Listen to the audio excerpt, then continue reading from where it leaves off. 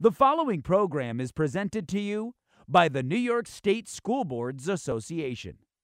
NYSSBA's President's Gavel podcast is supported by the Harris Beach Educational Institution's team of attorneys. Harris Beach successfully represents more than 130 school districts and BOCES clients throughout New York State on matters involving school district operations, labor and employment matters, cybersecurity, and student issues. Learn more at www.harrisbeach.com.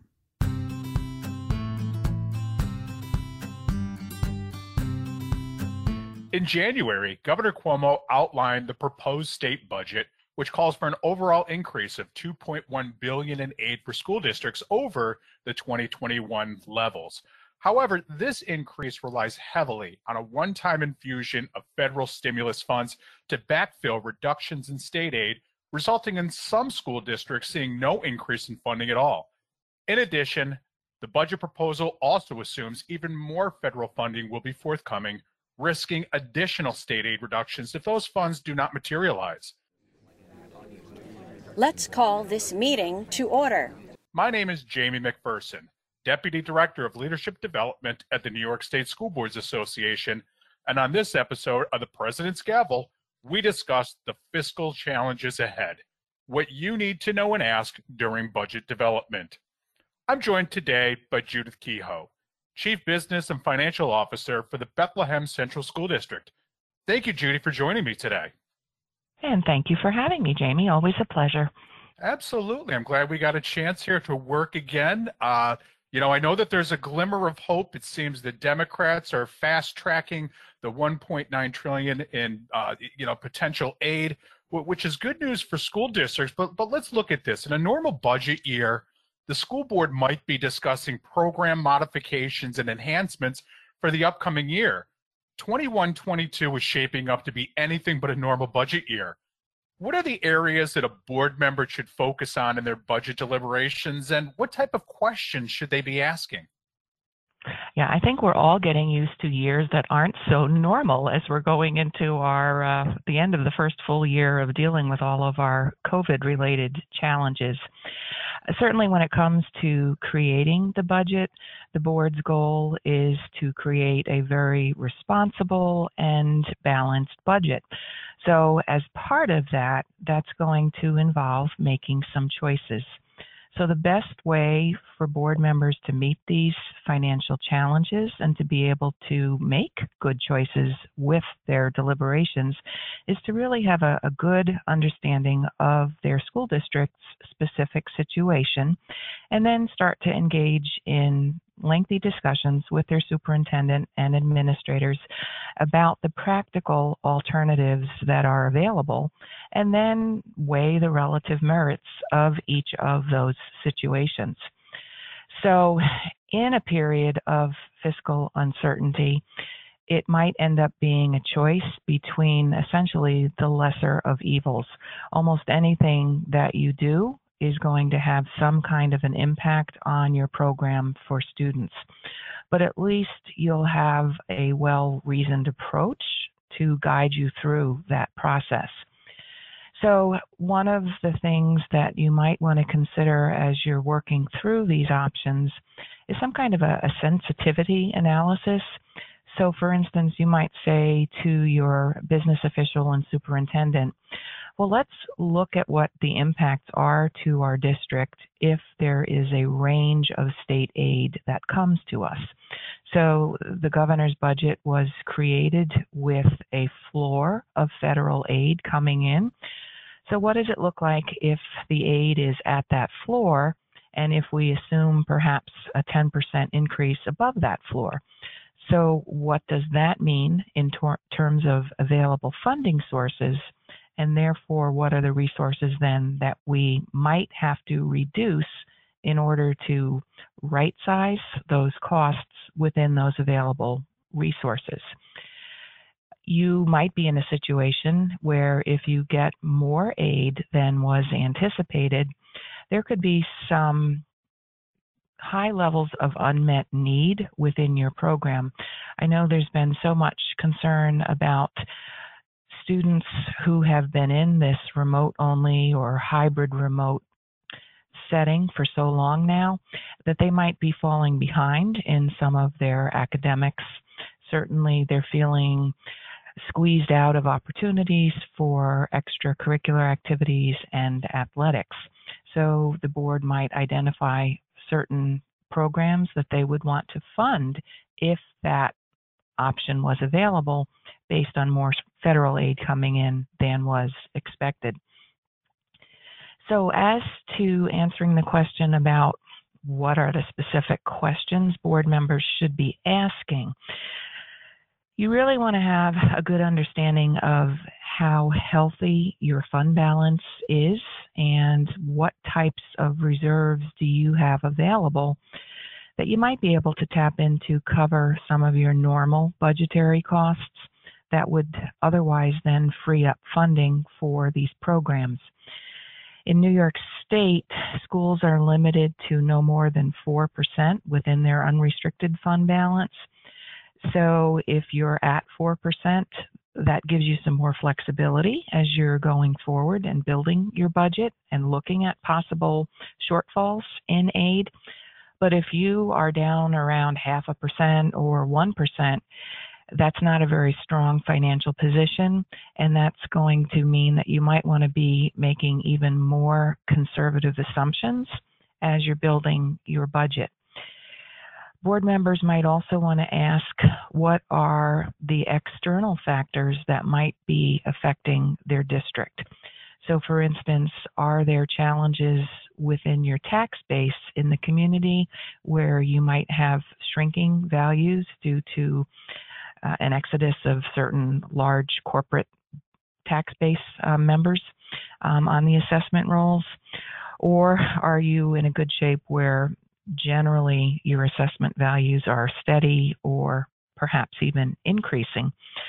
So that lets you know what flexibility you might have when you're considering what kind of a tax levy you will include in your ultimate budget.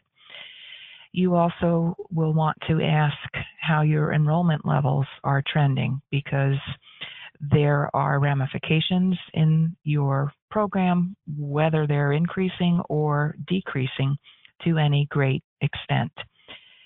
You will want to ask if there are any fiscal implications embedded within your collective bargaining agreements. So based on each year being a new year with your contracts, you could have things in there that either trigger a bump up in your costs or that might cause a reduction in some of your costs. So those are key things that you would want to be aware of as well. There could be cost pressures that you are facing in other areas of the program that are more difficult to control or sometimes beyond your control. Typically, boards might see these in areas of special education services. As the needs of students change, as their placements change, there could be some significant cost impacts, either higher or lower, depending on what that looks like. So you would want to ask your director of special ed what that looks like for your district in particular.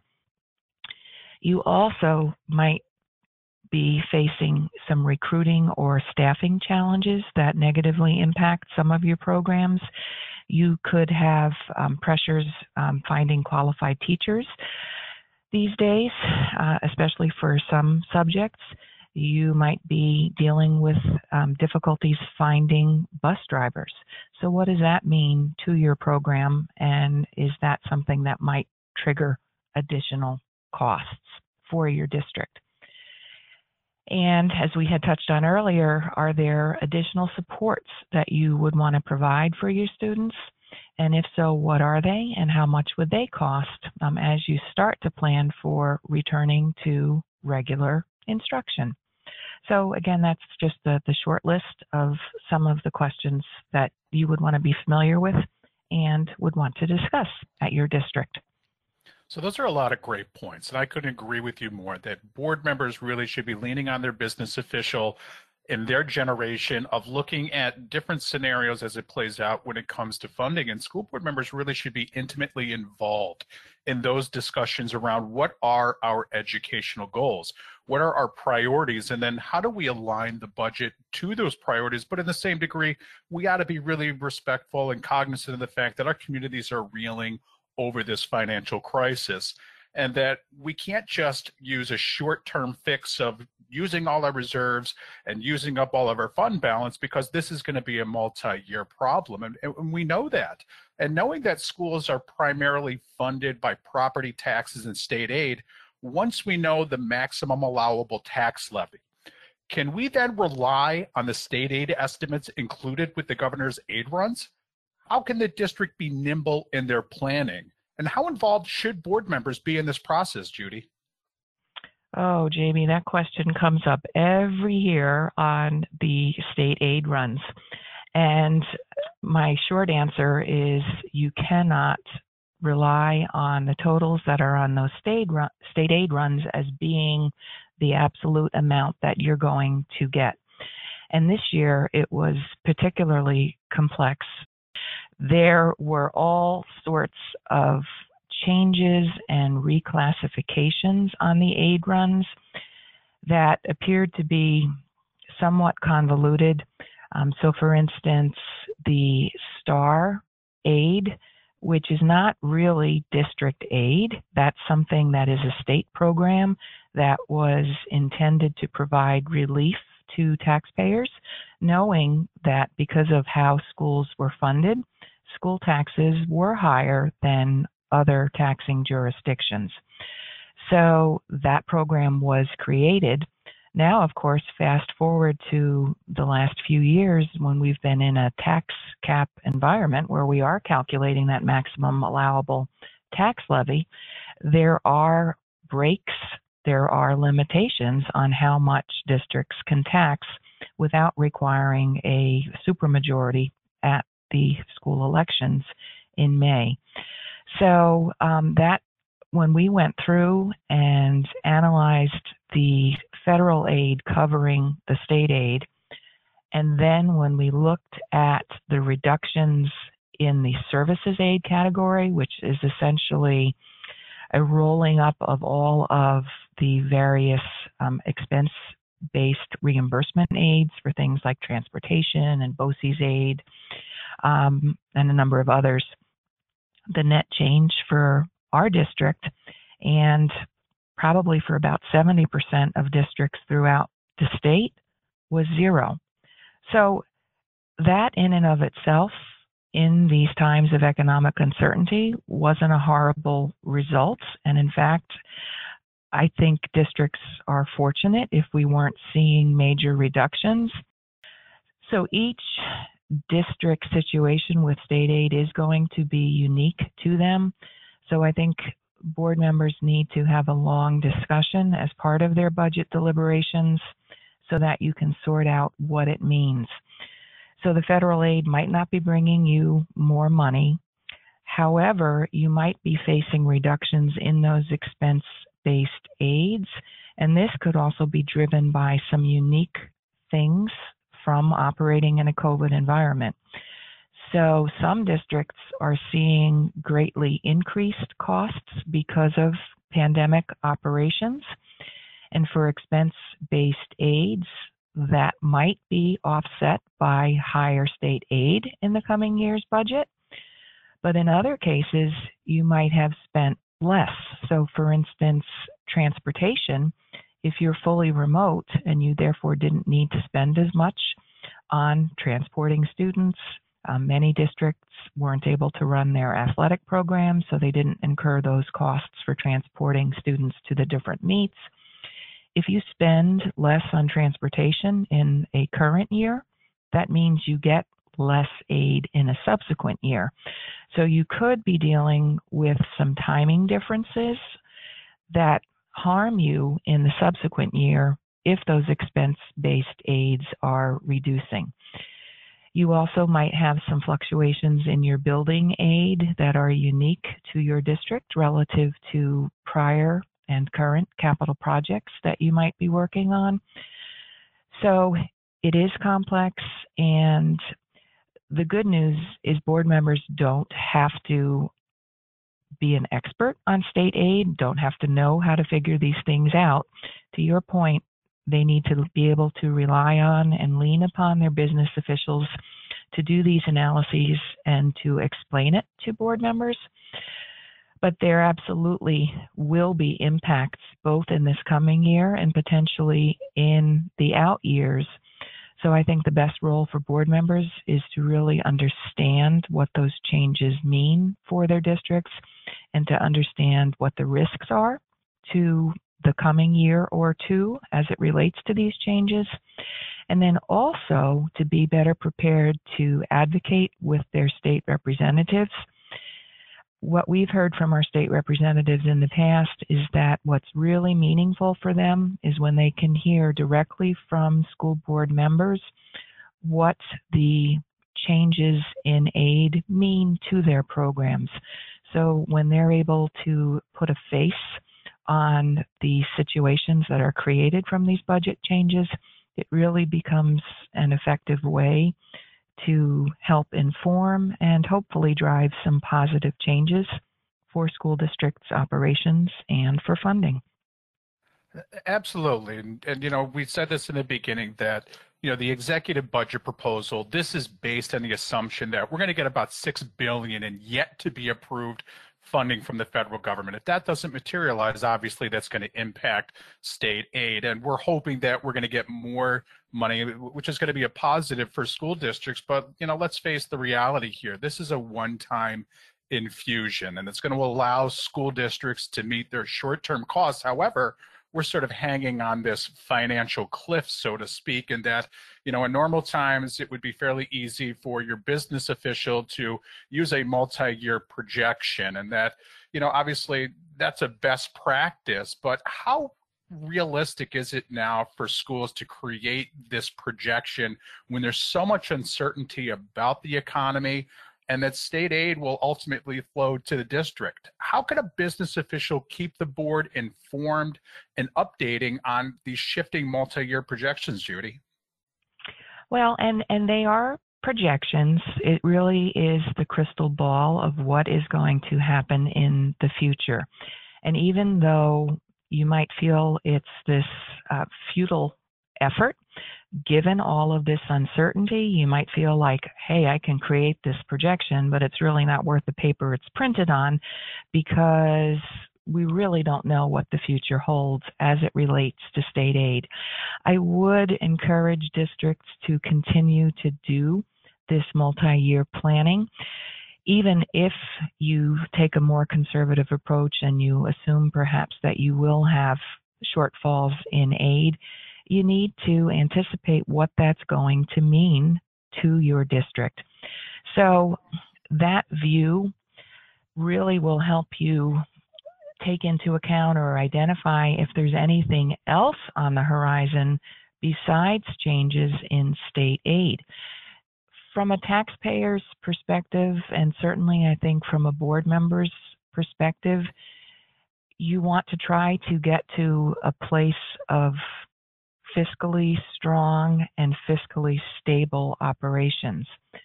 So you want to know what's coming down the pike, and many of the things that we factor into our budgetary planning, you can anticipate into the future.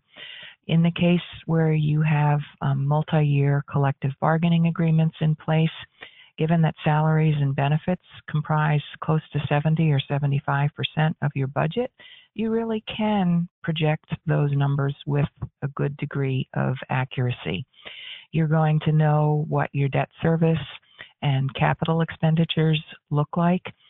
So you'll know generally what your cost needs are going to be. And if you look at prior trends and you use those as somewhat indicative of what you might see going forward, you can get a pretty realistic number on the expenditure side. So from there, you can look at what are your revenues. You might want to assume, for instance, while you don't know what your maximum allowable tax levy is going to be in any given year, for argument's sake, for this projection, you might go with 2%. You might assume that your state aid is going to be flat, or you might want to run a few different scenarios where it in fact decreases a certain percentage every year. When you look at what those projected expenditures and revenues show, you'll have a much better idea of how much effort it's going to take to keep you in a balanced budget position in those out years. Pilot agreements is another thing that you should be looking at as well. So if you have those, you really need to be aware of what they are.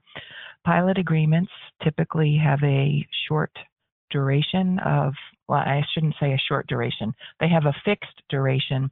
You could be looking at anywhere from 10 to maybe 20 years. So if you have a significant pilot that's about to end or a significant pilot that's about to start, you do want to be factoring that into these projections as well.